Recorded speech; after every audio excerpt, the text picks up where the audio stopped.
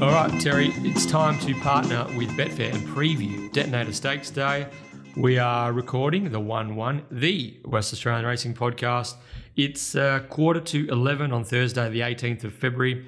From a WA racing point of view, we've got Geraldton Racing on the Crayfish Coast later today, one of Terry's favourite punting venues. We're about to get rolling on Saturday's Ascot analysis, while it's Cogent Up Cup Day for the amateurs this Saturday as well, and the weekend finishes up at Pinjarra for the $120,000 Pinjarra Classic this Sunday. And I did notice that there was no Dig Deep. Yeah, so Dig Deep, unfortunately, minor, very, very minor. Hoof soreness. We'll be trialling on Monday very likely, and we'll attack the Bunbury Sprint on Bunbury Cup Day, which is pretty exciting for the lads. Might have a few runners in on Bunbury Cup Day, actually. So stay tuned, but very excited about what's to come. But it's disappointing because it's a really nice little sprint. Yeah. But I think Dig Deep would have been competitive. I think so too. Somewhere close to the minimum there. So he just cracked it that Pikey was going away. So Dig Deep and Pikey get along very well, obviously. So. Well, he's the podcast pin-up horse is Dig Deep, so it'd be great to see him in action on Bunbury Cup Day, or Bunbury Stakes Day, and the standalone Bunbury Cup Stakes Breeders' Classic Day, yes, which it is now, on Saturday the 6th of March. All happening. Big crew of us going down. Lads. Yeah. Very excited. Going down for the day. What are we doing? Hosting some, it's all a bit up in the air, isn't it? We're hosting some type of function. Punters panel event. Who's involved? Crip? Daniel Cripps, the Guru, Terry Leighton. I think Bernard, James, Ron? Luke Dayton and Timmy Gears are all involved. Lads. Yep. Pete Ants, I think, coming in from just his head is he on a screen. Is he zooming in?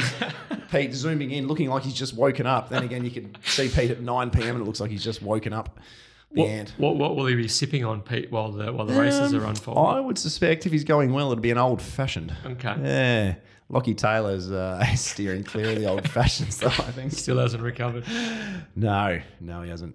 And BJ, let's make sure we stay tuned throughout the show for info on how you can enter the Mundaring Hotels WA Racing Mastermind and the Market City Meets Get Out Stakes competitions.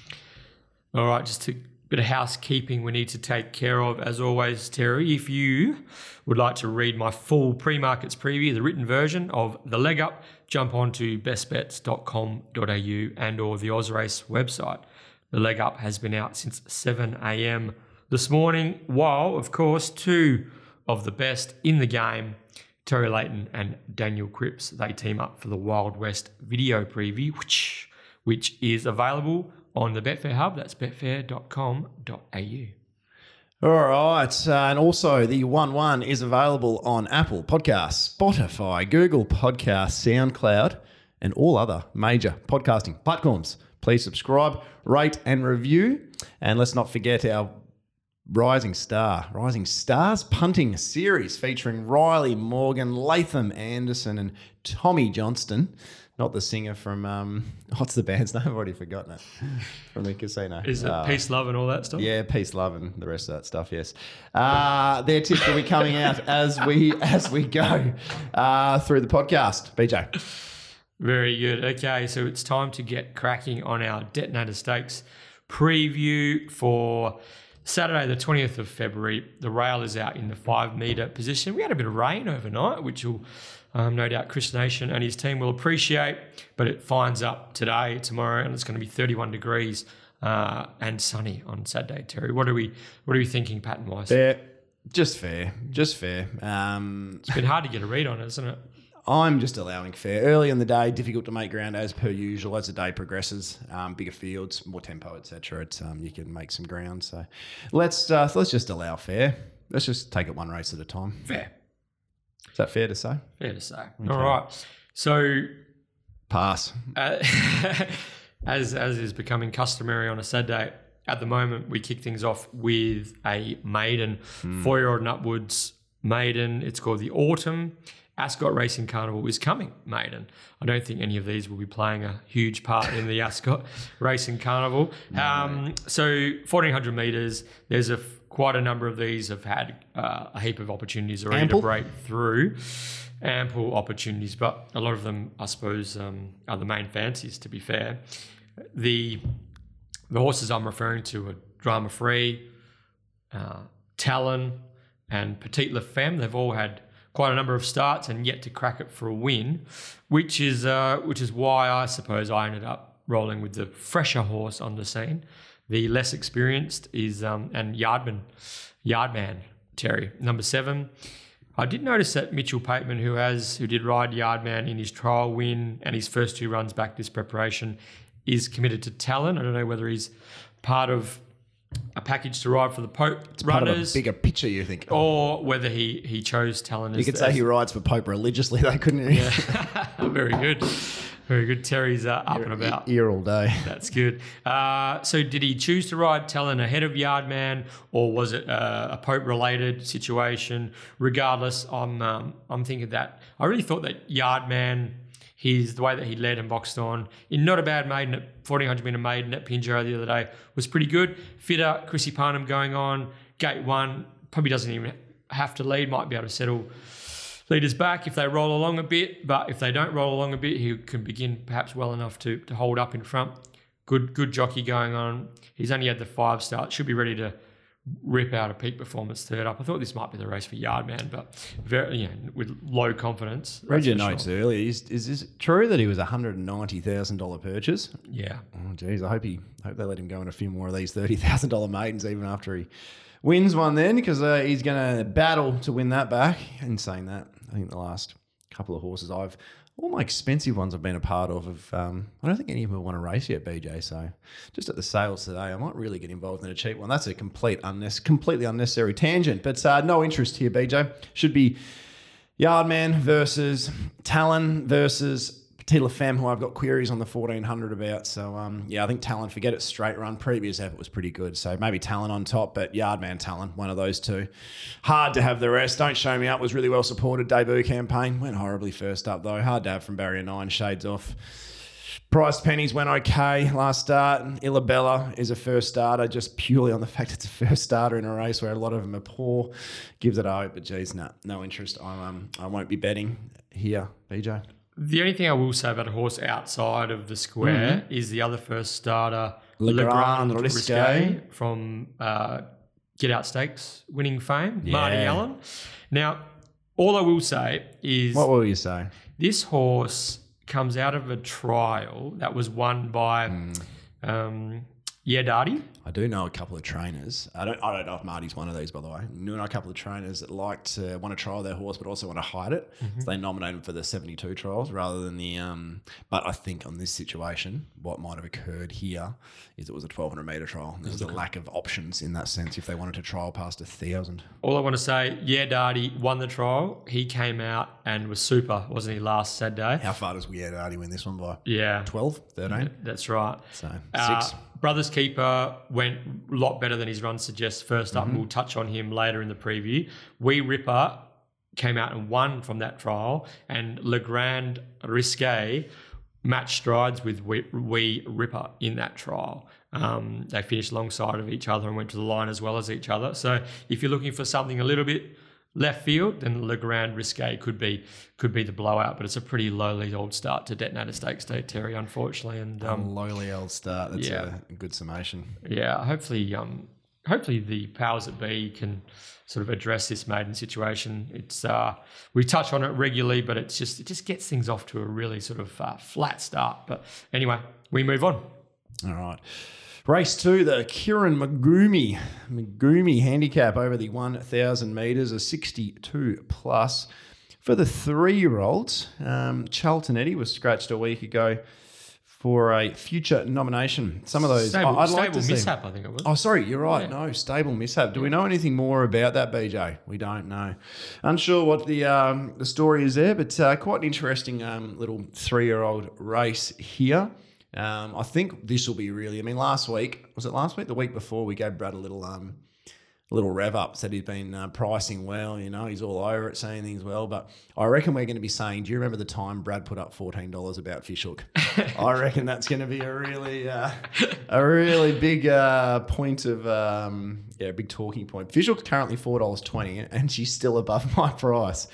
So, Charlton. Okay, so I will say... Let's just back to the start. I will say that I'm probably more with Brad on Ooh. this. So I'm happy to not Going to bat for him. Well, no, I'm just not going to lay the boots in, because I was in a similar thought process to Brad in regards to the winning chances of Fishhook. There's no more boots to be laid in anyway, because I'm just going to pop them all I in want right now. I want the Guru just to lay it out. Why is Fishhook going to win this race? Well, I'm not convinced that Fishhook's necessarily going to win the race. Yeah. $14 is going to end up being a horribly incorrect price, but he has been pricing well. But anyway, this one he didn't. Charlotte Eddy should be leading them up, but Charlotte Eddy's going to be jumping with 59.5 from 1. The way Fishhook accelerated, so Fishhook isn't the quickest horse over the first 10, 15 metres. No, it's a bit sluggish away, isn't it? But the barrier 7, I think, is a really nice little draw, especially with Divine Beast in 8, because that's she's obviously quicker than Divine Beast, and Divine Beast will probably just go back.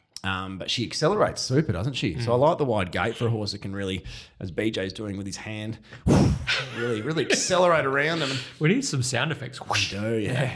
Jen, that's our next task. But I expect Fishhook to accelerate. Not impossible, because she accelerated past Shock Result. And I know Shock Result's not up to these, but Shock Result's a pretty quick horse early, like he was standing still. So not impossible. With the 51, they can try and cross Charlton Eddy here. And I don't think that the Caseys will be telling Lactar to lead at all costs necessarily. If you get crossed by Fishhook, so be it. Let it take you on.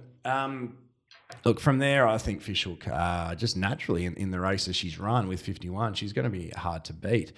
Island Chart, we'll come back to Fishhook with the other runners. So our boy Dylan maps really nicely.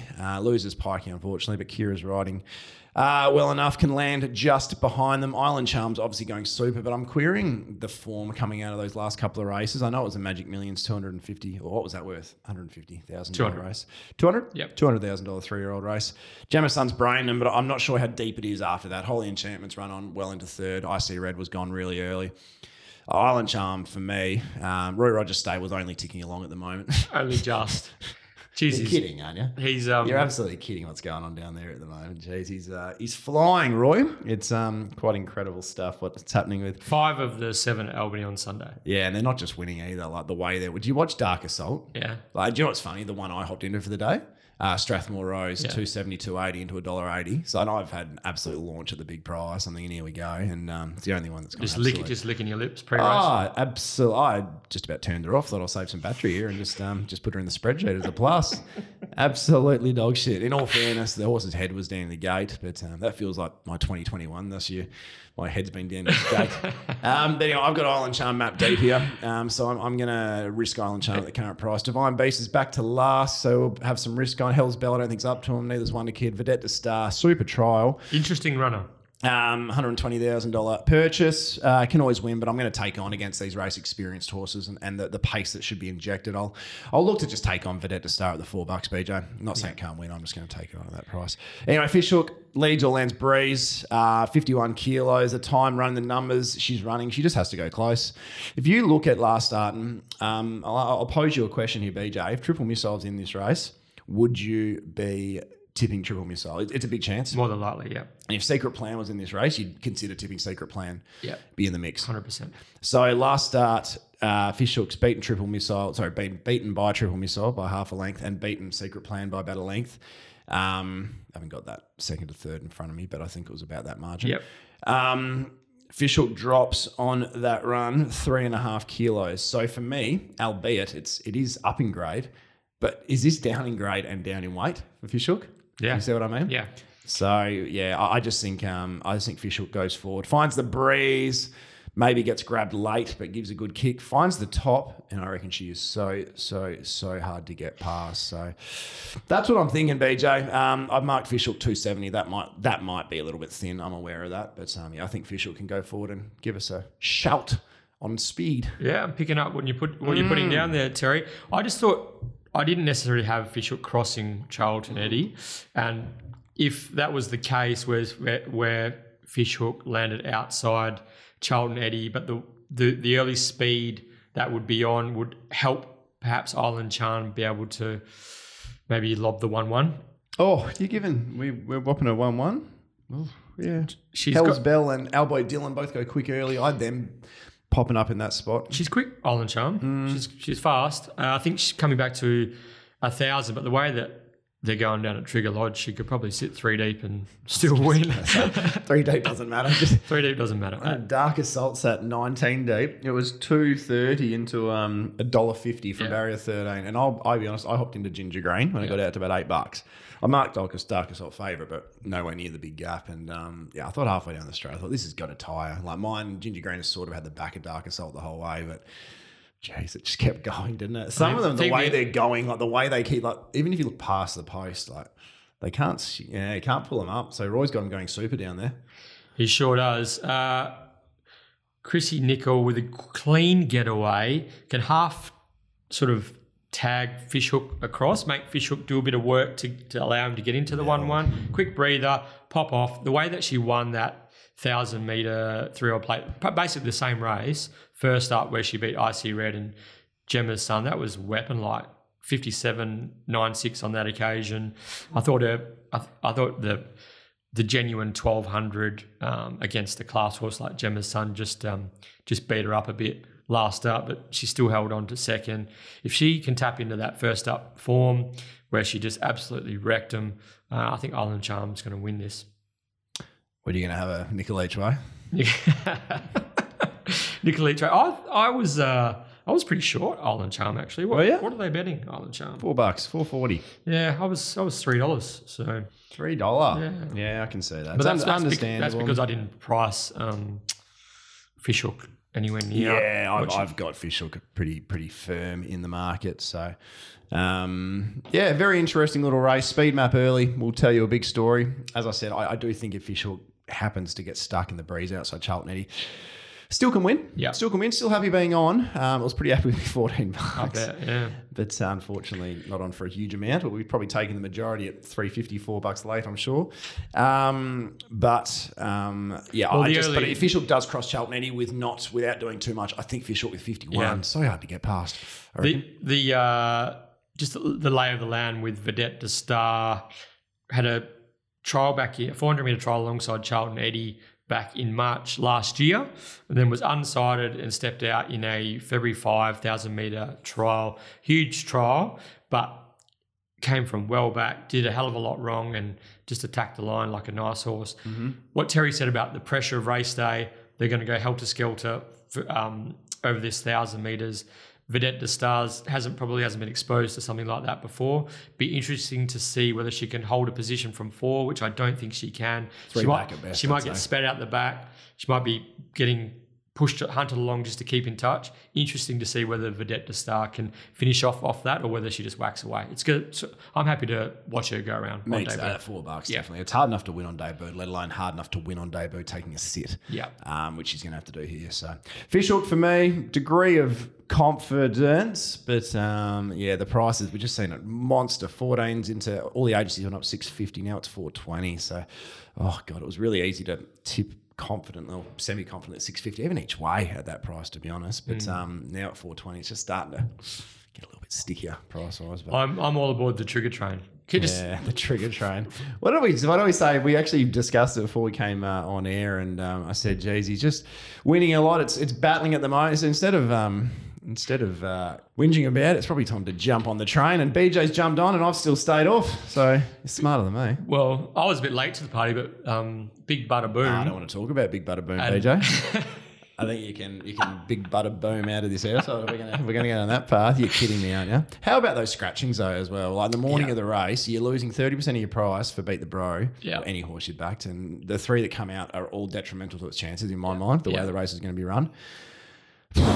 Deary me, she set to try the great game. I actually thought you were a little bit harsh on the pont. I thought he got copped a. I've never been harsh on anyone. Copped a bit of a interference early. Was a bit stiff. I reckon. Never gone to the fence. Well, I don't think he had an option. I think he always have an option. I think he always have an option. Sort of force there. Anyway, we digress. At least I'm not talking at him a while.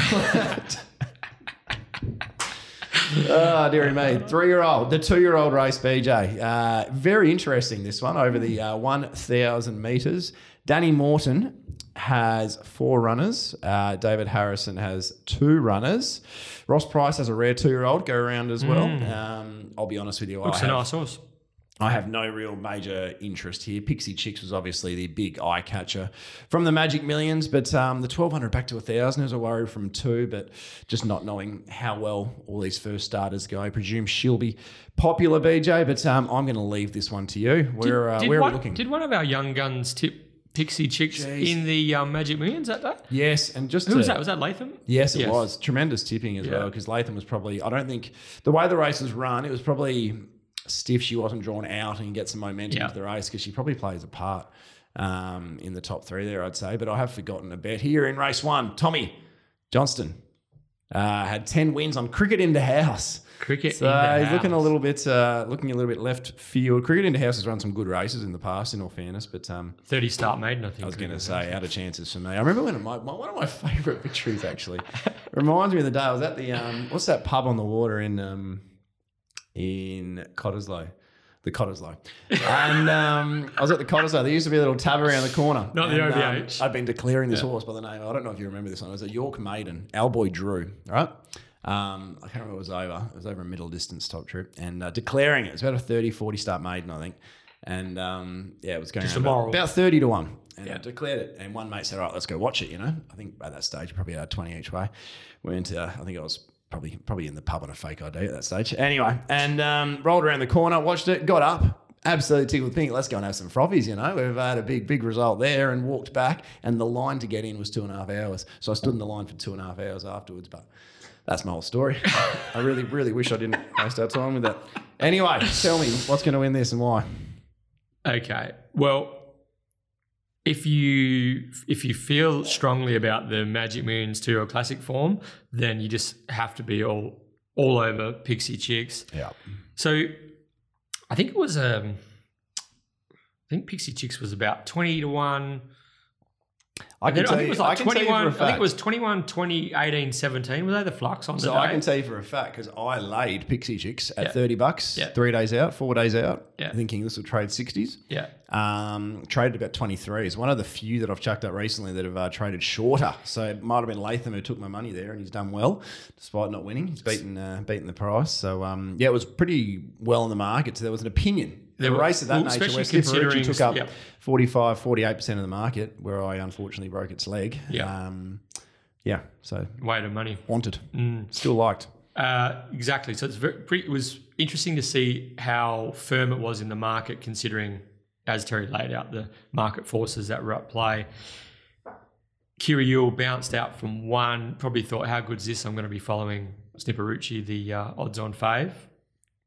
And unfortunately, that turned into almost the worst place in the race. It was. And the Pinjarra rail was, we'll talk about it with a few other runners later, but the rail was cold that day. Yeah. If you were in transit, sorry. Yeah, rails and run, it was hard work. So Pixie Chicks lands on the back of Snipperucci. Snipperucci's not taking her Kirill into the race, entering the straight with a sort of a handful of horse, tried to pop off, and then the stablemates, Pixie Chicks and Glacier Miss, both went for the same run pretty much. There was a bit of bumping going on. Anyway, cut a long story short, Kirill finds galloping room eventually. Pixie Chicks darts through to be beaten 2.8 lengths after pretty much being impeded for clear running the majority of the straight. Did you think that Glacier Miss final 50 metres was almost just as impressive? It's hard to say better, but almost just as impressive over the final 50 metres. And my second question to you would be, do you think that Joseph Azzopardi or David Harrison maybe would have put Joey Azzopardi, who rides for him more than Kira does, on the pick of those two, or has he just gone with continuity with Kirill? Yeah. Or am I overthinking things here? The latter, I think. I think, as you said, is Kiri riding Media Baron? Yeah, and she's ridden a few for David. Okay, so she's got a foot in the door at the David Harrison camp at the moment. So I'm pretty sure they're just giving her another opportunity on Pixie Chicks. Clean getaway from gate 2 in this race on Saturday. Can land leaders back. I think likely leaders probably going to be featherweight. Bin Shalar, outside leader. Pixie Chicks, leaders back, is going to be travelling. Just needs galloping room, which didn't necessarily get as we laid out in the Magic Millions. I think Pixie Chicks stands out for me as the horse to beat. I've been impressed with what Bin Shalar's done in her 2 trial wins. Real smooth mover, this filly. You like a good smooth mover, don't you? Smooth mover. Paul Harvey had a lap full heading to the line at Larkhill the other day. Lucy Warwick hops on. Just don't think Binshalar will be able to cross featherweight. If Binshalar does cross featherweight and find the rail in front, I think it's going to be hard to catch for Ross Price on debut. The other chances are featherweight has good He's a Sizzler and La Galaxia form. Both those Dan Morton trained horses went really, really well at Ascot last Saturday, so the form lines hold up there. Chris Parnham, Gate 1, ticks plenty of boxes, does featherweight. And we touched on David Harrison's other runner, Glacier Miss, a bit stiff in her own right in the Magic Millions, does have a third placing at Ascot over the 1100 to her name already as well. But for me, I feel as though even Luck in Transit, Clean Getaway, Pixie Chick stands out as the horse to beat in this one. Very good. I think she'll be super popular. And Glacier Miss, I think, will be another one who will probably come in for some support. Just looking at the fact that if you take away that one run, that she was beaten 45 lengths. Clearly, it wasn't a happy horse that day. Her other two runs were super and quite eye-catching. But I'll be staying out. But Latham is going again, BJ. El Anderson is going again. On the 2-year-olds. 40 wins. Pixie Chicks. He's following up. I don't blame him either. If you're on last start, you almost probably feel compelled to follow up. So he is on Pixie Chicks here. I'm actually surprised Pixie Chicks is the price it is. I thought it would be shorter than that. I reckon. Is that because Lee was $5, Terry? I had Leewar. There's just unknowns. Double that. There's just unknowns. Yeah. Featherweight, Binshalar. I mean, featherweight's obviously Danny Morton's got 4 in the race. You'd think Chris Parn was riding the number 1, so that's the one there. Binshalar, Leewar would have been an expensive purchase looking at it from Emirates Park. That might be the next one we purchase as a podcast horse. Get their offshoots. Keep the Emirates pipeline. But yeah, the popularity I suspect Pixie Chicks will come in with, that might be best price at the moment. But I haven't marked this race, to be honest with you, so I won't say that with any definitive confidence. Okay, Pixie Chicks for me. Moving on to race 4 on Detonator Stakes Day. C Corp handicap, 1100 metres, graduation. Terry, did you mark this race? I did. I'd say the only race I didn't mark was the 2-year-old race. And the maiden I was a bit sloppy on as well, in all fairness. But no, this is an interesting race. Warfish is such an important player here. And I get a little bit frustrated, to be honest, BJ. Not much gets me frustrated, as you know. That's a lie. I get a little bit frustrated with Sean and Jake Casey camp. Just they're probably the biggest scratchers of horses, and it's always morning of race scratchings. So I'm sure there's reasons. And then the majority of them are on speed leaders, horses. Yeah, the as majority well. of them are leaders or horses that affect a map greatly. So a little bit of a B in my bonnet. That one does. But look, Boz Taurus, Warfish. Classic Chant from 10. City Circle probably gets near the speed. Round the Point is the one they've all got across from 3. And then you've obviously got Don's Legacy. So a fair bit of speed in this race and how they all work out. Interesting to note with Q Balling, he hasn't jumped at his last 2, really interestingly. He's just sort of flopped out the gates, and both runs have been super. Q Balling is a really, really, really nice horse. And I think if Q Balling gets the right run, he'll be hard to hold out. But you have to, at $2.70, there's got to be some risks associated with being a few back the fence for the young apprentice. All things being equal, I think he's pretty hard to beat. But I'm probably at the current prices, and I wanted to play the pair, but it's a bit hard to play the pair at the current prices. I wanted to play Donald's Legacy as well. Nobody missed Don's Legacy's last effort. I just want to touch on his first up run first of all. It was down the wrong part of the straight, beating 11 Klondike Kenny. I'm happy to always put a line through straight races, especially when you're on the wrong part of the surface. Some horses simply just don't handle not going around a bend, and I don't think Donald did. If you go to Don's last run, stepped out in the Juicimus Crown, which looked probably well out of his depth, would have gone around over $100 Betfair SP, I have no doubt. Tagged Captain Kink into the race, was just super to fight out the finish with the Resort Man and Weaponson, 2 horses who are going great guns at 72 plus level. Christy Bennett is riding as well as any apprentice, with all the apprentices leaving us shortly. I think you'll find Christy and maybe even young Christo who's a profitable apprentice down south, coming up shortly, I think. I think Christy will be getting a lot more opportunities and a lot more bigger rides and full books, and she deserves it because she's riding super. I think Christy can land just in behind the speed here, and I think Don's Legacy, if repeating that run, can and will go extremely close. If you go back through Don's Legacy's last 2 runs at the end of last prep, sat 3-4 deep the trip when we were all on and we all screwed our tickets up on the turn and just kept going, won the race. It was just a huge effort. And the prior effort behind the rodeo, or Nero Dio, that was in a race with Silken Eyes and We've Got Dreams, a super race. Like anything in that race starts short here.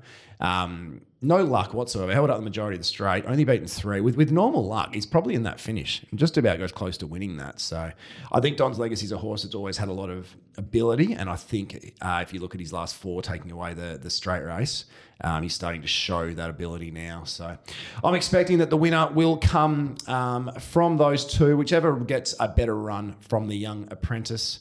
And I just have to mention Amacinus was a more impressive trial and Perfect Jewel. Who's an even money favourite at Caulfield on Saturday. Yes, exactly right. We'll have to come from last, but that's worth noting, I'd suggest. So now look, I've marked them both in the mid 3s, so you can currently get about 5 or so bucks. Donald and Q Balling's barely touching $3, so it's harder to come out at that price. But yeah, that's me. Yeah, in the leg up, I had the same 2 as you, Terry, except I had them flipped. Q Balling on top. But he's definitely under my quote. I was looking for something more with a 3 in front of it for Q Belling, maybe even mid 3s. Victoria Corver and actually Toddy Harvey's doing a good job with his horses recently. He's starting to churn out the winners. And Victoria Corver, stable apprentice, they combined with Lipstick Flickers. She found cover from a wide draw last Saturday. Appreciated the pace set by Bush. Yeah, sure did. And Victoria Corver just guided a talented horse in Lipstick Flickers to victory. So they head to Ascot with a bit of confidence, the Harvey Racing operation at the moment. And I know they have a very big opinion of Q Balling. Again, the slow getaways have been a bit of a concern, Terry, which you mentioned. So I should have mentioned a little text message I got through. Yeah. BJ. Read out who that's from. Yep. I'll read it out. You can read it out on air. That's okay. Brad McManus. You want me to read? Yeah, you read it out. What does it say? Can confirm will not be listening to podcast today for fishhook related reasons. Dear me. He's a good sport though. He must be getting hauled over the coals by the big bosses there at Bradbet. Actually, no, he's the man. He is the man. He has been in good nick. He's the man. So yeah, the slow getaways have been a bit of a concern for Q Belling. Naturally, he has been a good beginner in the past. So if Victoria Corbett can just get him to begin even. The thing with the low draw 2 starts ago when he was first up over 1,000, he was slow away and then he ended up 4-back defence, which was just impossible there's from a big there. chance that there's a lot of speed in this. Yeah. If round the point gets crossed by something else and he's on the back of you know what I mean? It gets ugly quickly for Q Balling in that sense. So. Yeah. I saw there was a good example of a fast horse getting crossed with a junior on and it just became impossible. It was She's Enchanted for midweek 2 Wednesdays ago. 3-4 back the fence. There's only 2 or 3 jockeys in Perth I'd want to be on. So it's nothing against Victoria Corver, but that's you want W Pike. You have to think and feel your way through that position, don't you? And over the 1100, often it's out of your. Even if you do everything right, you simply can't win. Yeah, the race is out of your hands. If Don's Legacy has 4 lengths only at the top of the straight, the way Don's went last start, you probably aren't turning around 4 lengths at the top of the straight. So. Cut a long story short, the start is crucial. Q Belling comes out even and can hold a position forward of midfield. Then the way that he let down at Bunbury, and even the way he let down first up, he's got some real closing speed these days rather than early speed. So Q Belling, Victoria, maturity that maybe they found out a more economical way to utilise his strength. So Q Belling on top, although the price isn't there for me. Late Betfair hopefully gets out with a bit of Terry's Don's Legacy money. And I just want to touch on the run of Sir Mambo last Saturday. Incredible. How many times have we said this same thing though? Seriously, I think he goes better deep the trip. So. He does. Yeah, a bit like Beat the Bro. Yeah, he just... It's good stuff. Very funny. Very humorous. So Sir Mambo is just monstrous for Christy Bennett. 3, 4, 5 deep the entire, and still had the audacity to run third behind Lipstick Flickers last Saturday. Interesting to see how he goes with senior rider Mitchell Pateman in the saddle. He's predominantly been a apprentice's horse over the journey, but Mitchell Pateman goes on. Let's see whether he can extract something from Sir Mambo. But for me, Q Belling on top, Don's Legacy, the big danger. Sir Mambo just too big to ignore last Saturday. Very good. Don's Legacy with the map for me at the current prices. If Q Belling happens to get out, which I don't think he will on the numbers. On the data. We could definitely save the data. Yeah. Would be big on Q Belling here, I'd suggest. So, anyway, BJ, it is now time for the Mundaring Hotel Mastermind competition. I tried to do that once without looking at it on my screen, and I still cooked it, didn't I? Incredible stuff. Yes, well, Terry, you are correct, though. It is time for the WA Racing Mastermind competition. The Mundaring, it's been the heart of the hills since 1899, located in Jacoby Street, Mundaring. If you get a chance, drop in, catch up with the publican, Ian Butchie O'Connor, say g'day. Let him know you're a 1-1 listener, feed, flutter, frothies, family atmosphere, big deck, all happening up there at the Mundaring. The lot, absolutely. Congratulations to our episode 63 Mastermind winner, Jack Rogers. So congrats, Jack. That's a real Australian name, isn't it? Jack Rogers. Jack Rogers, yeah. Yeah, it's a good one. Sounds like he'd have a frothy, Yeah, he messaged us on Twitter during the week and said that he can't wait to get up there, the heart of the hills, and sample a few froths. So he's got $100 worth of froths to devour. So congratulations, Jack. That Mundaring Hotel gift voucher is currently in the mail, so you'll be receiving that very soon. So to be crowned this week's Mastermind, though, Terry, you'll have to answer the following 4 questions correctly. Please be sure to send your answers via direct message at the 11 Pod on Twitter. Here we go. Who rode Arctic Stream to victory in last year's Detonator Stakes? He's Terry's favourite jock at the moment. Question number 2. Name the dual Perth Cup winner who took out the 2019 Detonator Stakes. Might have even competed in last year's Detonator Stakes as well. Might have started favourite. We might do a couple of Pinjarra Classic flavoured questions as well, just to round out the mastermind. We'll just stretch everyone's capabilities. Question 3. Who trained first among equals to win the 2016 Pinjarra Classic? It's a good question because he did have a few trainers over the journey first. He was a good sprinter, but first thought's always right, Terry. So question number 4. We'll just go back a touch into the previous decade. Name the very popular Keith Jeffries trained sprinter who won 2 Pinjarra Classics. They were in 2006 and 2008. So they are the 4 questions for this week's WA Racing Mastermind, episode 64, and the Guru has middled it. 4 from 4. Really happy with that last one too, because that's right on the cusp of my. We were revved up by then, I suppose. Had a couple of wins on Keithy Jeffries, one of his pick of the bunch. Anyway, I don't know what I'm saying. Move on from me. So that is this week's Mastermind. As I said, make sure you send your answers through via direct message so that no one pinches them on Twitter at the 11 Pod, and you can be in the running for that $100 gift voucher, the much sought after $100 gift voucher from the Mundaring Hotel. All right, let's get stuck back in race 5, the Tab Touch Westspeed Platinum Handicap. The Bradbet Westspeed Platinum Handicap. 15.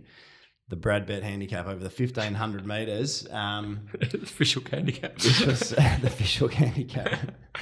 He fish hooked that one, didn't he? That might become a saying, actually. Yeah. He lasted the line for that one. It's too much fun.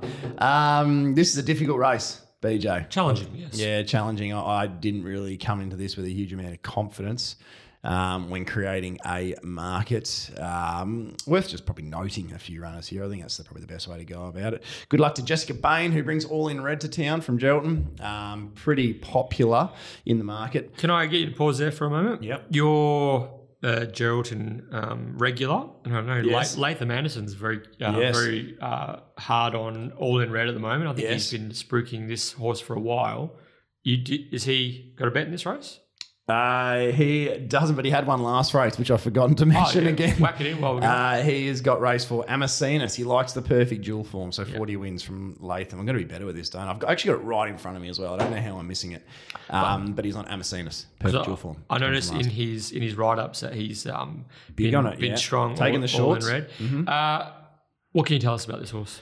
I can tell you that All in Red, very promising. Love the way she's been winning her races. The only thing I will say is last start they went about 16 lengths below bench to the turn and she raced nothing.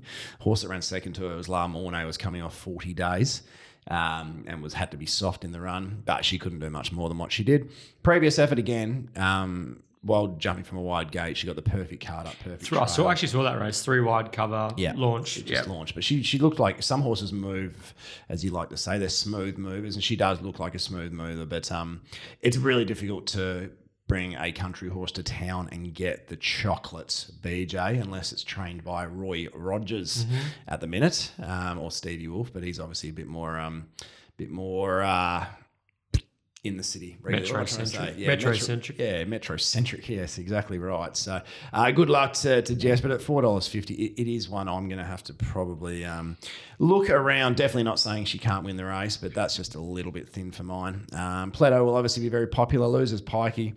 You know what you're going to get with Plateau? Just lands midfield, really grinds away. He needs the chicken wings out for Mitchie Pateman, so I don't mind that as a jockey change for Plateau, actually. And I don't mind the little rise to 1,500, but that does have to be a minor query if he can still run out. She can still run out a strong 1,500, but that also may be her strength out to the 1,500. It's a bit of an unknown. Pierce Brothers double at Bunbury yesterday. Certainly was. A couple of second uppers recently as well, so they're getting him to elevate into their preparations. Yeah, mine are really elevated. A few of mine from the Pierces have elevated into retirement, but out the gate, out the fries out the gate. Yeah.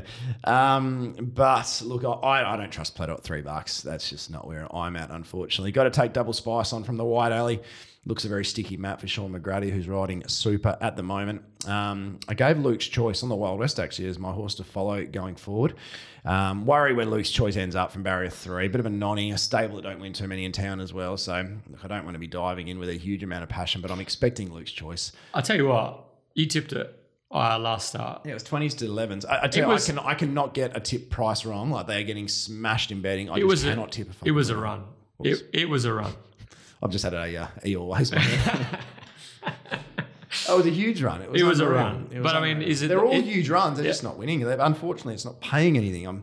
What about Lucy On? I reckon that's a really good booking. I reckon Lucy's riding the super at the moment. I'd like to see her muster from the gate and try to land in about 6th. Yep. I think from there, the 1,500 is suitable too. Real horse that struggles to win. There was a bit of $18 available this morning, not with Brad Bet, with Green Bet, which obviously was incorrect. I've got Luke's Choice $7, so still $10. Probably a little spec for me. Horse I'm expecting big improvement from, BJ, is our uncle. His Uncle Richard, Uncle Dick. Nice trial first up. The form from that trial was actually a bit of a question mark now with Indigo Blue. Not looking super, but first up, Cold Rail. It was a race dominated by horses because Dick was on the back of Peppy Jack and Whack and Tanker. That line just stopped dead in that particular race.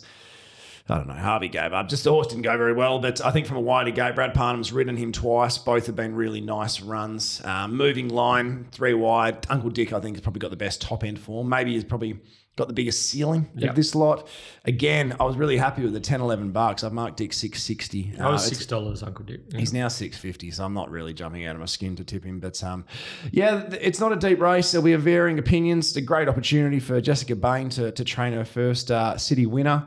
Bombay Style's been a good horse to me the last couple of Jarrow, but it's so hard from that barrier. But current prices, it's got to be Luke's Choice, but I'll be probably Dutching Luke's Choice, Uncle Dick, but not for a large stake at all, BJ. Yeah, I found this a real head scratcher, this race, and ended up just going in market order. Plateau, Luke's Choice, All in Red, Double Spice, and Western Rhythm. Well, Luke's Choice is now your 5th favourite. Really? Yeah. Yeah, so I... 5th favourite now. Yeah. 6th favourite. But Plato, I was more looking $4 plus with her. She is under the odds at the moment. So Luke's Choice, as Terry mentioned, is the bet from. I marked him second fave, and he is. I think it was that $6 as well. He's probably the only one in my market that's also currently a bet as well. So yeah. Do you know what? It's frustrating punting like this. So like I think I've just got the really strong Uncle Dick feeling. It's going to run the race. You get to the price, you watch it win at $6, and you basically I just crack the shits like I usually do. Yeah. So Uncle Dick it didn't budge in betting first up either. It was firm $5 in that race, and there was some okay horses in it. All the horses that figured in the finish would be in the market in this. So I know where you're coming from with Uncle Dick, and also he's a Detonator Stakes place getter, and a lot of forgiveness. From that inside pad. I'm forgiving a lot from that inside pad at Pinjarra last week. And good stable as well, so they can. I'm expecting sharp improvement from Uncle Dick, that's for sure. But all things being equal, I thought Plato on her first up Pearl Classic run. I mean, she had every chance to run down London Miss. Couldn't quite, but she went to the line as well as anything. She has to be the on topper. Price isn't there, but I really liked the booking of Lucy Warwick from a low draw and Luke's Choice. Geez, that was some run the other day. If Luke's Choice can, he's won 2 from 27, so it's starting to get a bit. $3.50, $3.60 a hole. That could be the bet here just about. I was just having it's probably as you said, a horse that's only won 2 of nearly 30. He's placed about 50% of the time though. He's just racing too well to not make a case. Bruce Kay getting the best out of him. Yeah, this prep probably going as well as ever as Definitely. well. So, for me, it's a Plato. I'll probably win, but I'm looking at backing more than likely Luke's Choice. Very good. I'm the same. Luke's Choice, and hoping I can see some $8 or so Dickie, and I'll play the both. Before we leave the race, I thought you might have made a case down in the weights for Western Rhythm, 52.5. Lactar going on. Out of chances. Out of chances. Also worth noting, Lactar's only claiming 2. Yep. Not 3. And on Western Rhythm, only 1.5 because he rides at 52.5. But no, Western Rhythm can win the horse race, BJ. But for me, just out of chances. I'm not sure how becoming genuine. a bit of a tease. Yeah, I don't know how genuine she is. So, okay, BJ, and a couple of the lads are having an investment here. Tommy Johnston is with you. So race number 5, Plateau, 50 wins. And Riley Morgan, he's going for the Visitor. Race 5, all in red, 20 wins. Good luck, gents. Race 6 is the Amelia Park Handicap, 1,400 metres. Resort Man, he made a statement with the blinkers on at Pinjarra last start. 3 wide with cover, working into a fast race. Just kept coming and nabbed Weapon Son right on the line. Did he make a statement?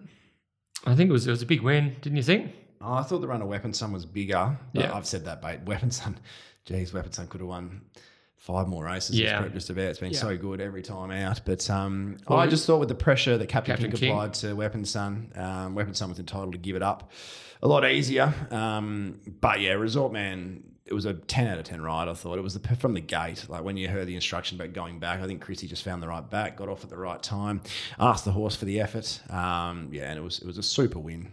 Look, Maps to go really close and Maps to be probably winning again. It's just now with those extra couple of kilos, I'm just not 100% sold on how good Resort Man is. In saying that, I've marked him $3.30 here, so he's around $2.90. $2.80, won't be getting any of mine unless there's a drift. And if there's a drift, that'd be a concern, I think. So, not a race I'm too excited in. Good luck to Stevie Parnham, who's back, and Downforce is flying at the moment. So good luck to Stevie Parnham back on Downforce. Just ripping through the market at the moment. Resort Man, best of. So we'll go with one agency here. Resort Man $2.90. Weapon Son $4.80. It's just too much. Even that's too much of a risk at the 1,400 from 9. There's a big chance Christie gets caught deep, and then there's the 1,400 concern. So Downforce $6. Yeah, Downforce slightly shorter, so could make a case, but and not to be missed, $7.50. They're all the horses. Actually, sorry, apologies, I missed one. Giraffe $9. They're all the horses in single figures. I don't know. I feel like Resort Man's just a better horse than most of. Yeah, all of these, you could be right. Yeah, you could be right. The 1,400, just I just don't feel as we were backed Resort Man last start. We were keen last start, so we got the chockies there. I just don't feel. I don't know. I've actually only backed. It's a rare horse that I found correctly this campaign. It has been Resort Man. And I remember when we were talking about Resort Man, you were saying that if he had a 2 in front of him, that it wasn't a go, but because he had a 4 in front of him at the time of recording, that was a bet for you. Mm-hmm. So he might be just one of those horses who is more of a $3 or $4 chance. I'm not sure. I just feel as though the blinkers went on.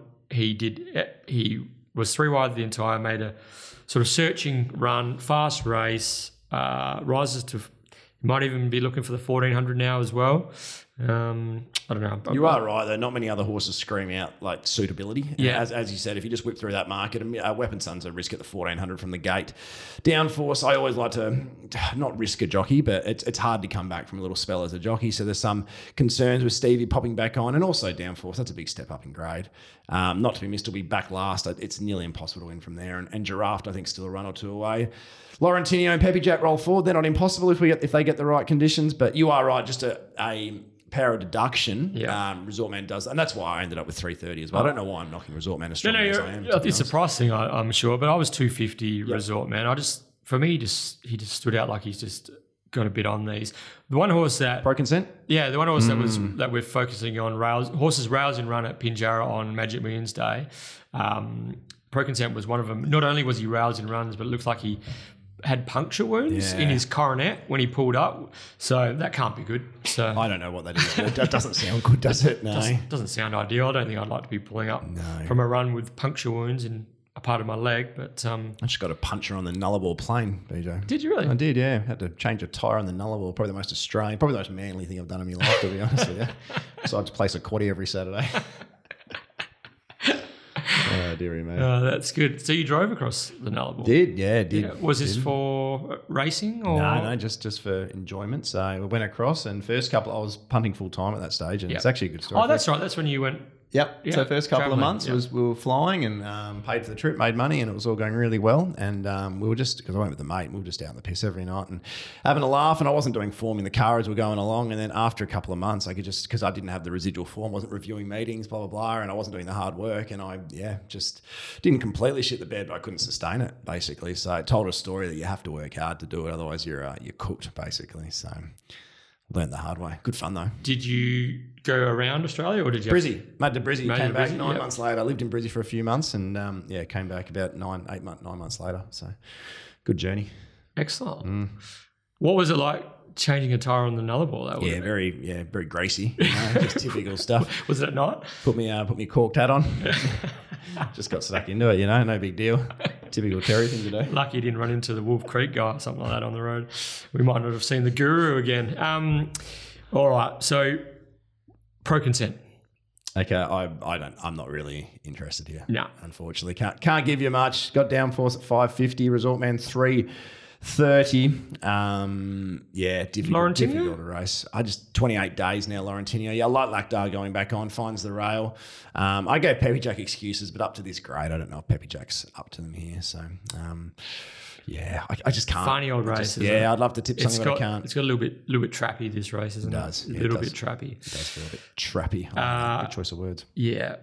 So anyway, Resort Man, I feel as though if he hits his mark, then he's just going to find a way to beat these. Yep. Maps nicely too. Alrighty. Race 7, the Stork. That's how babies are delivered, isn't it? The Stork Technical Services Handicap. There you go. Have you seen the Storks? No. Children's movie? No. You should watch it with your niece. It's good fun. AL. It's good fun. Isn't it? Huh? Storks, ALK? No, the Storks. How do you spell stork? ORK. STORK. What's STALK? Like when you're stalking prey. Yeah, like... I gotta start. Resort Man on Saturday will be stalking the leaders. All right, 2,200 metres, BJ, and a near full field, near capacity, 15 runners to do battle. Look, this list looks to be on paper a very nice setup for. We liked Uncle Dick earlier. This looks to be a nice setup for a cousin Ivan. Perhaps the double there, BJ.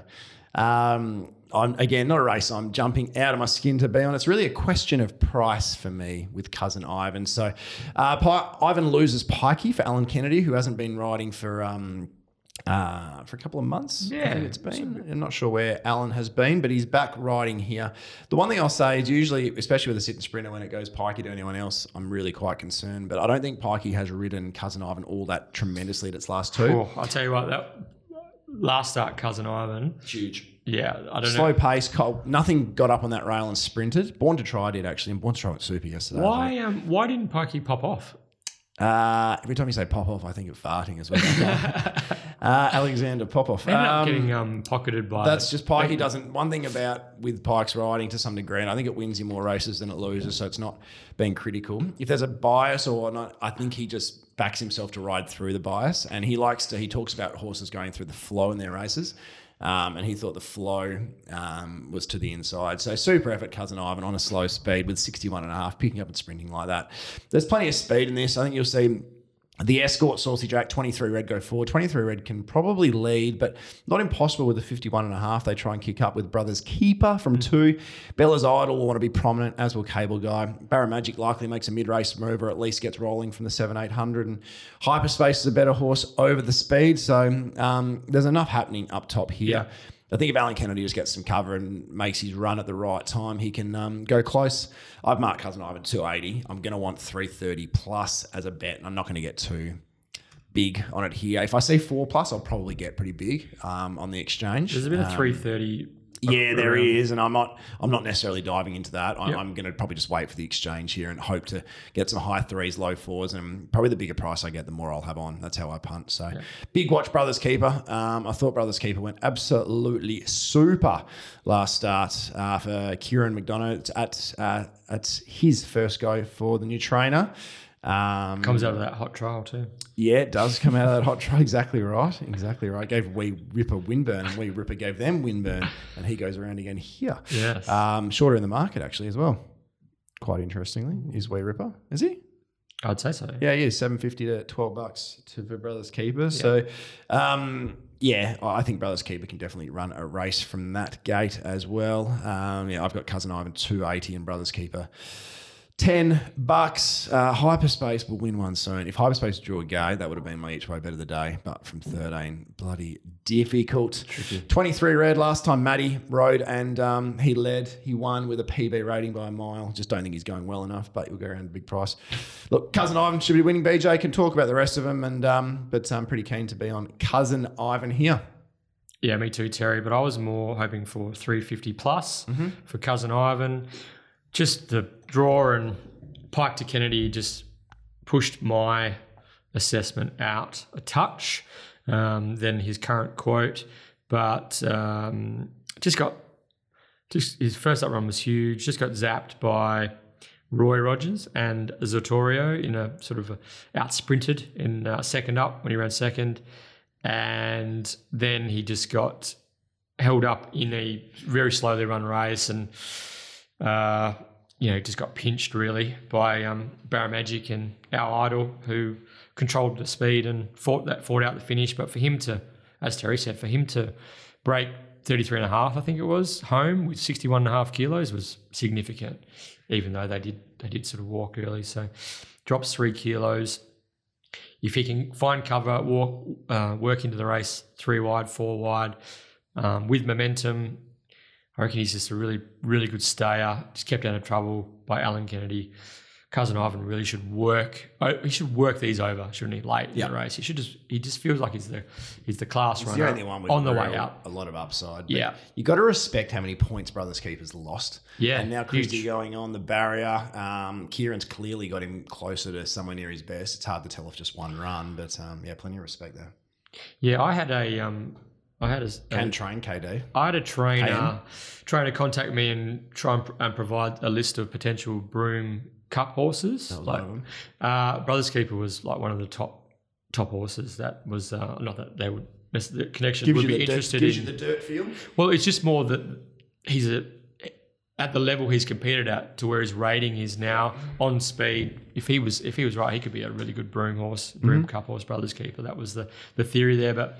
He went super first up. I think he finds the front with Christy Bennett on board. 51.5, gee whiz.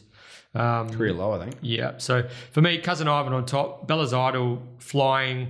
carries weight, going to get the soft run for Brad Parnham. He's going to be fighting out the finish again. He might be a bit better horse than I think he is actually, Bella's Idol. Barrow racing well, Brothers Keeper, and there's a couple others that you can make a case for. But Cousin Ivan, if he gets out to above 350, that would tickle my fancy. That'll do ya. Yep. All right, BJ, the listed Detonator Stakes, and I tell you what, this is an absolute a cracker, isn't it? It's a good race, and it's made even more interesting by the set weights and penalties. You're not a big fan of the set weights and penalties, are you?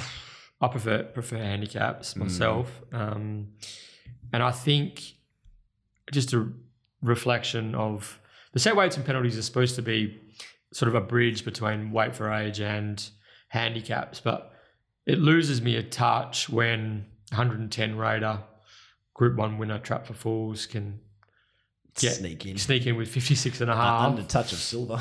Poor old touch of silver, and he's a Parker. Have to give it weight. For me, it just feels as though there's an anomaly there, and poor old Heck, he's been robbed there, hasn't he? Yeah, and so it just throws up a few. I just want to run through something, Terry, before we start on the preview. I handicapped this race as if it was a typical listed 90 plus.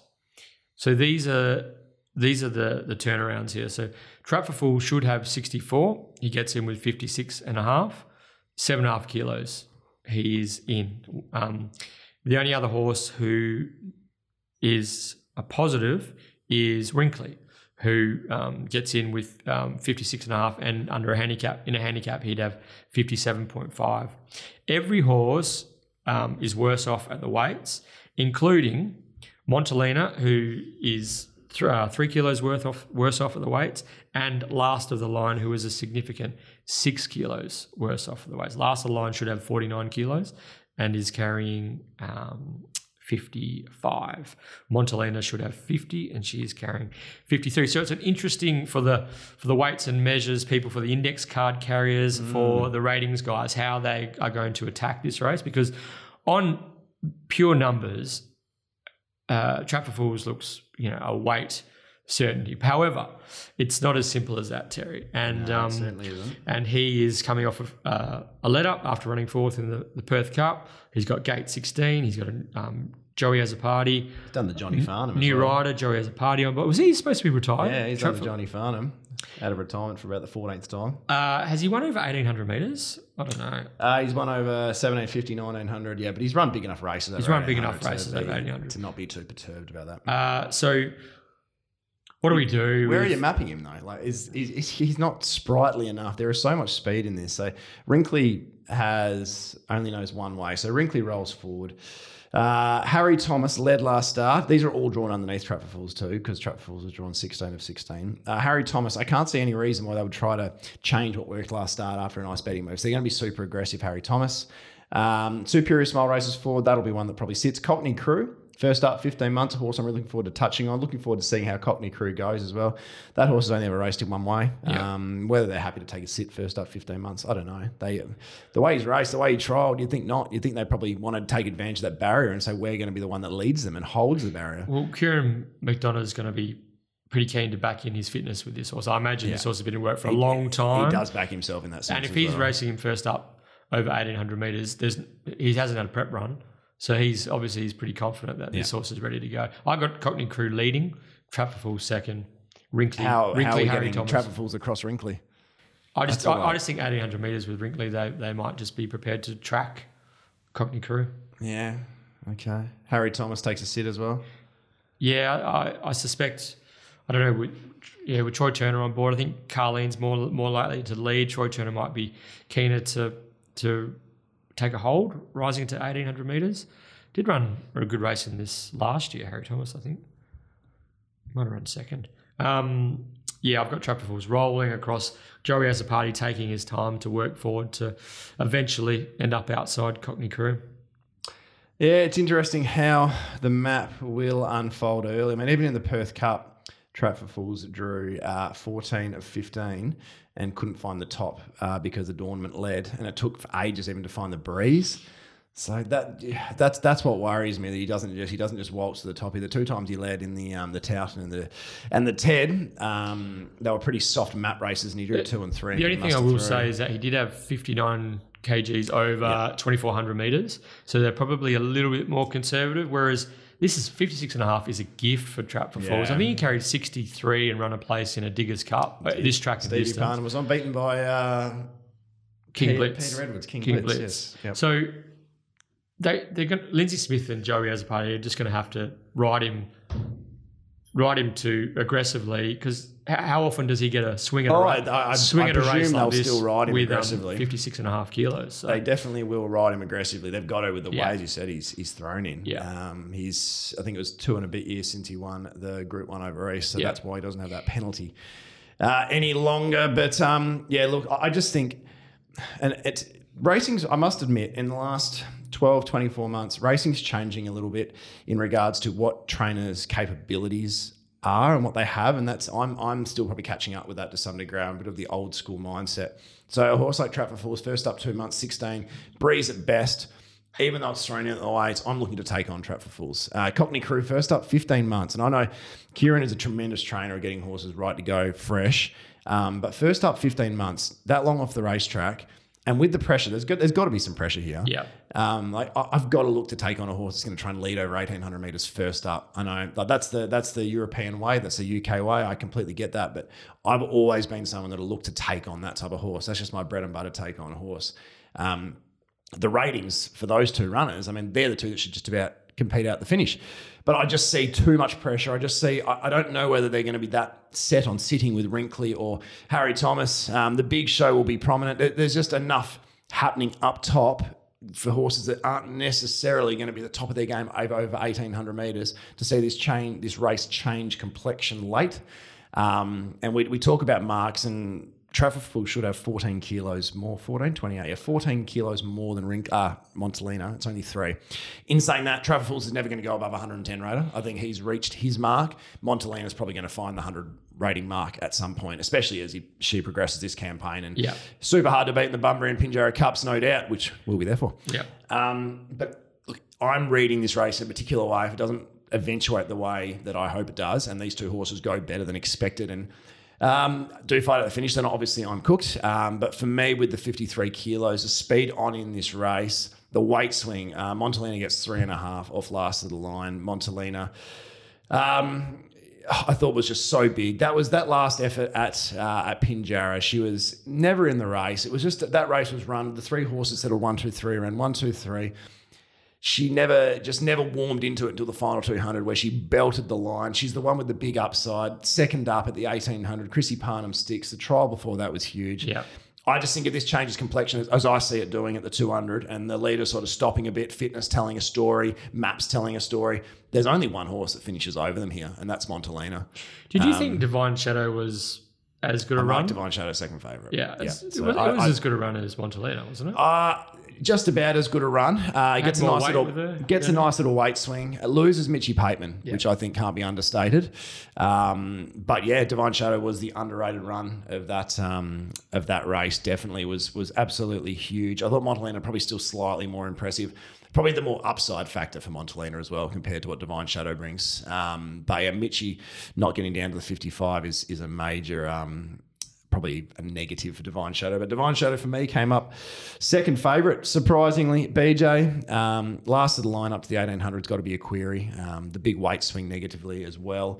Last of the line has the ability of probably more tactical speed than those 2 I've just mentioned, can maybe land in 5th type thing and have the first crack and try and sort of get a race-winning lead on Montalina. But now look, I'm going to back in the horse I think's got the most upside left in this race. I think actually I better correct that. I think Cockney Crew might be the horse that's got the most upside still in this race.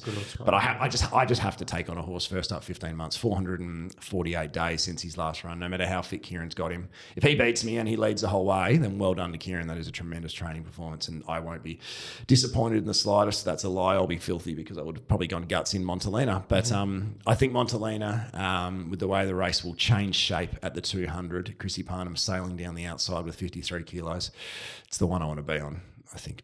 Okay. The re-handicaps, if Montalina or Last of the Line out of this race, will be interesting. So the handicaps will have their work cut out for themselves. I'm sure they'll figure it out, but it's just such a strangely weighted race that the turnarounds will be important moving into the Southwest Cups, the Southwest Cup, the Pinjarra Cup, the Bunbury Cup. That's all coming up in the next month or so. So anyway, that's going to be something that will play out after the race. How is this race going to be run and won? Look, I'm going to back in Lindsay Smith. The weight. And the weight, Trap for Fools. I thought you were all over him last prep. You backed him when he won the Towton Cup. He ran super behind Truly Great. And then ran his heart out with 59. Geez, that was a big run in the Perth Cup. It's just something to be said for race fitness. I'm going to just quickly point back. Sorry to interrupt. A horse yesterday that went around, Queen Takes King. So started even money, got the run of the race at Bunbury yesterday. I got into a stout with $120 Betfair SP Pop designer Prince Bruno Montalino's horse and just couldn't get past it. Race fitness, it's just so... It's something you can't quantify. You can put all the work into track work. You can do this and that. It's just a race fitness thing, which I, long term always going to try to go back to. But sorry, continue. No, you're right, and I get that, and I get why there's ticks and crosses for Trap for Fools. But if there's a horse that's going to be able to beat Montalina, it's the weight horse for me. Trap for Fools out on top of the speed. Montalina has really relished Chrissy Parnham just coming out sort of slowly on her early in her races. She doesn't get fired up, leaves plenty of fuel in the tank to launch. Where does Montalina get from 10? Backish, 16 horse field. Does that allow Trap for Fools to, if they're setting a genuine tempo, 1800 metres at Ascot, does that allow Trap for Fools to pinch a race-winning lead? We'll find out. I'm going to go with the weight horse, Trap for Fools, not with a huge amount of confidence. The horse that was the one that was the interesting one under my price was the Big Show. I thought he was really good last Saturday. Ran second in this race last year. He, on the quick backup, D. McAuliffe, the stablemate of Montalina. I thought Big Show's a pretty fair horse on his day, and the way that he covered the ground last Saturday suggests he's happy, he's healthy. I think he's probably going to be that horse that's settling 5th, 6th, having the back markers behind him, but also being able to be in sight of the leaders, stalking, STALK. And I really like the way that the Big Show knuckled down with weight to set out after living the dream last Saturday. He comes up as value for me, but I'm going to go for the old timer, Trap for Fools, to cause the upset. Well, relative upset and knock off Montalina.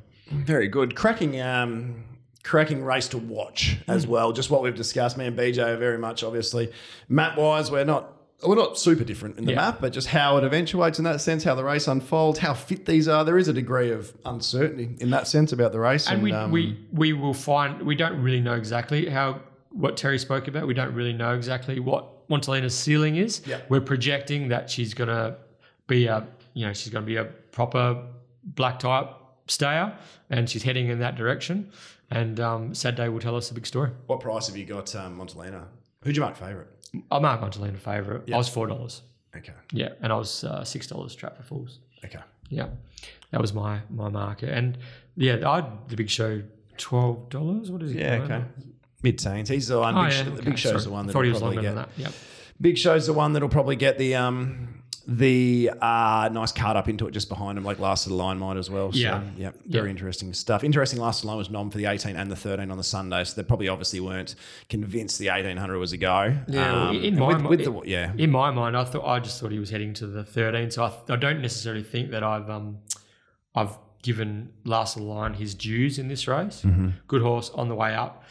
I don't know about. I love this as a race. Yeah. Just such a good horse race. So many different aspects to dissect. And as I said, I've got Divine Shadow second favourite. So if you're looking for something outside the box, I've marked Montalina $2.30 and Divine Shadow $9. That's because I see this race being run in a certain way. I got Trap for Fools double figures because I don't have Trap for Fools even finding the breeze, and I got Cockney Crew at $10 as my third favourite. So.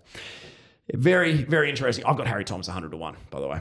It's $13, so that might be a little Betfair later on, I'd suggest. But yeah, cracking race. Really looking forward to it. Good to see some full fields later in the day. And speaking of full fields, this leads us into what, Terry? Leads us into the Get Out Stakes, BJ. STEAKS. And I'm sure you'll tell us some more about who the Get Out Stakes are brought to us by. Market City Meats. Okay. They are, Terry, the largest retail butcher shop in Perth, located at the Canning Vale Markets on Bannister Road. Timmy Hewitt is the man, and shout out to Timmy Hewitt. Forgot to mention our sponsor, Terry. Timmy Hewitt has 2 runners in race 3 at Ascot on Saturday. He is a part owner of Featherweight and War Pipes. Oh, so Danny Morton vibes. I think there's some heavyweights involved in War Pipes. Might even be Mario Delina. Oh, I think he's involved in featherweight, isn't he? Featherweight, is it? Yeah, I think so. Heavyweights in featherweight. I think I saw his name there, yeah. He's anyway, he'll be backing himself on Saturday, no doubt. He will. He always does. So good luck to Timmy Hewitt. He's had some good horses. There he is, T.A. Hewitt in both. And Delina's in featherweight. Featherweight. Yeah. Okay, so good luck. Timmy Hewitt's had some good horses. He's had little pieces of Dainty Tess, and his wife had a piece of Man Booker. So he's had a bit of good luck with the Morton camp. So anyway, Timmy's always a good man to have a chat to at Market City Meats. Swing past, he'll take good care of you and strike up a conversation about horse racing, and you'll be well and truly taken care of. That's for sure. So congratulations to last week's episode 63 winner, Terry, Harley Field. Now Harley is one of our biggest 1-1 supporters. He's Melbourne-based. This is his second victory in the Get Out Stakes, and he's unable to get to the window to collect. Yeah. Therefore, it's a long ride over for Harley. Might have to do the Nullarbor track like you, Terry. He suggested that we have a carryover jackpot. Oh. Double the meat, double the fun, double the deliciousness from Market City Meats this week, Terry. So to enter, hit us up at the 1-1 pod on Twitter. Who you think will win race 9 at Ascot this Saturday? Decimal winning margin, 2 decimal places preferred, remembering, of course, the Sam White rule. First in, best dressed BJ. Yes, so this the form study stretched well into the night and the early morning, Terry. So by the time the Crown Sports Bar Handicap, race 9, graduation over the mile rolled around, I was well and truly off the bridle, getting hunted. So I might just see what the Guru has to say about this one. I think he attacked this race with a bit more freshness than what I did. You jumbled the order around, didn't you? I did. I went in reverse. I did the feature first of all. I went in reverse from there. It doesn't mean I've got a great deal more enthusiasm here. Big thing I found about this race, it looks a near identical speed map to when we saw Recapitulate and Seminole. And Seminole Brave do battle 3 weeks ago, I think it was, 14 days, 21 days ago. New Had went around, actually. It was earlier in the card. And Seminole Brave got the better of Recapitulate. There's only a half kilo swing, and that is because Lactar loses 1 of his kilos between now and then. So it's only the half a kilo difference. But I think that downforce win midweek was the one that reduced him from 3 to 2 a couple of Wednesdays ago. Right, yep. There doesn't look to be a huge amount of challenges to the market, to the map, I should say, in that sense.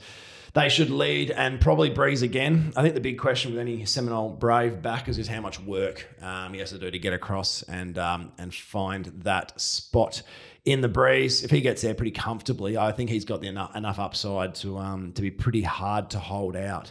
Now getting a little bit thin. The 650 that was available earlier, I think was quite a nice price. I've marked Seminole Brave $3.90. This is a race I think I went into really open, happy to back whatever came up above my price. So I took a bit of that when available. I mean, Recapitulate, I've got at $8.20. He's currently 14. I don't think it's fair that one of them's $14-15. The other one's $4.60. I had a reasonable gap in my market, as I said, $3.90 to $8.20. But I think still Recapitulate probably represents a little bit of value at that mark. It'll probably depend a lot on how the track is playing on the day and whatnot as well. But it's harder to trust a country trainer bringing him to the city and performing another peak, producing another peak performance as well. That's never the easiest thing to do. My market in third had Kiora Star, BJ. Mark's $9 with the big notation. If it does, he does come up a bet. to be looking place heavy. Kiora Star obviously isn't a huge. He was fourth in line for me, Kiora Star. Yeah, isn't a huge winner. No, not a huge winner, but and doesn't actually go. Traditionally, hasn't gone all that well. Enjoys racing, doesn't enjoy winning all that often though. No, I thought three back the effort behind Rationale was pretty good. Yep. 2 starts ago, got stuck deep on a weird tempo. Horse never settled, ran last, and I'm just happy for getting that. Last start, drew the widest, 10 of 10, went back to Bunbury and set an absolute frenetic tempo out in front for Lactar. It's not really his racing style, so to kick on like he did, run third, run down by Porfirio, no apology, 2 horses who can reel off pretty sharp late sectionals. I thought that was a pretty good run. Like, I got no issue with that run. He is entitled to hit the wall a little bit later. Right. And he isn't a noted front runner either, so... no, I wasn't. Wouldn't feel negatively about that. Ascot run. 1600 metre profile, strong. Yeah, Chris Farnham goes on gate 3. Yeah, placed at 3 or 5 here, 6 or 10 in general over the journey. I think it's a race where if we look at how Recapitulate and Seminole Brave kicked last start, probably going to be dominated by those two, and it's going to be hard to come from a long way back. So if you look at the market, you got horses like Beat the Bell, even Avalon Bay, who I'm expecting big improvement from. Zatorio, they're all going to be well out the back, and I just don't know. St. George. Paris and George, another one. I just don't know if they can impact from dead last if those 2 leaders give a good kick and give those horses a nice card up. So look, I've marked Kiora Star $9, currently 18s, nearly $5 a hole. Place heavy. That is me at this point in time, BJ. But as I said, I'm likely to play a few different options here. Very open race. I looked at this when the noms came out, and I was expecting I'd find Paris St. George, but I just would have just loved for Lactar to stick. I thought he put the writing on the wall with a better run at Pinjarra, and he can. I just noticed that David Harrison's horses on that day, they all went good. So that's really a lot of positivity moving forward into the late summer, early autumn. I reckon he's the best horse in this race, actually, Parrot St. George. But I don't know, I just would have preferred Lactar Ramoli to have stayed in the saddle. I was looking, like what Terry said, the map looks pretty set. Recapitulate leads, Seminole Brave. I think the scoreline can probably hold a forward position. What About Moses has been jumping really well. He's been rolling forward. I think Sean McGrady won't deviate from that plan, which has been serving that horse quite well this prep, but he'll be looking to tuck in with a bit of cover. So comes across Seminole Brave, breezes, maybe What About Moses can pinch a 1-1, something like that. Jam him in there for the sake of the podcast. Jam him in there. So who's next in line and what does that look like? And is that the position to be in if you were trying to get the leaders beat? That's how I came to My Fair Ballantine.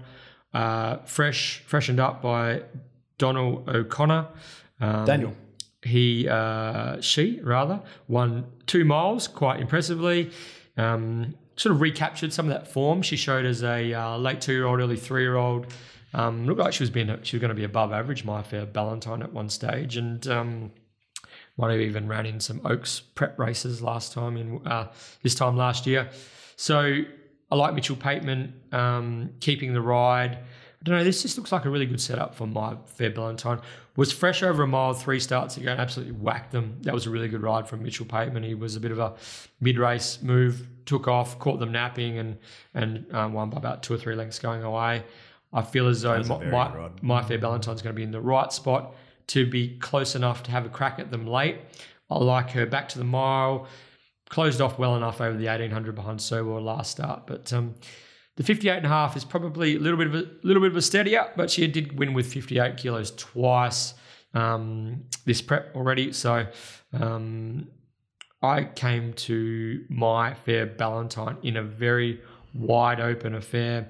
After that, I thought, What About Moses is just racing so consistently that he's going to put his nose into the race at some stage in the straight. Seminole Brave, as Terry outlined, is going to be hard to beat from the breeze. He was so strong considering how fast they went. Last start, can he replicate that? We will find out. And Kiora Star was my 4th pick.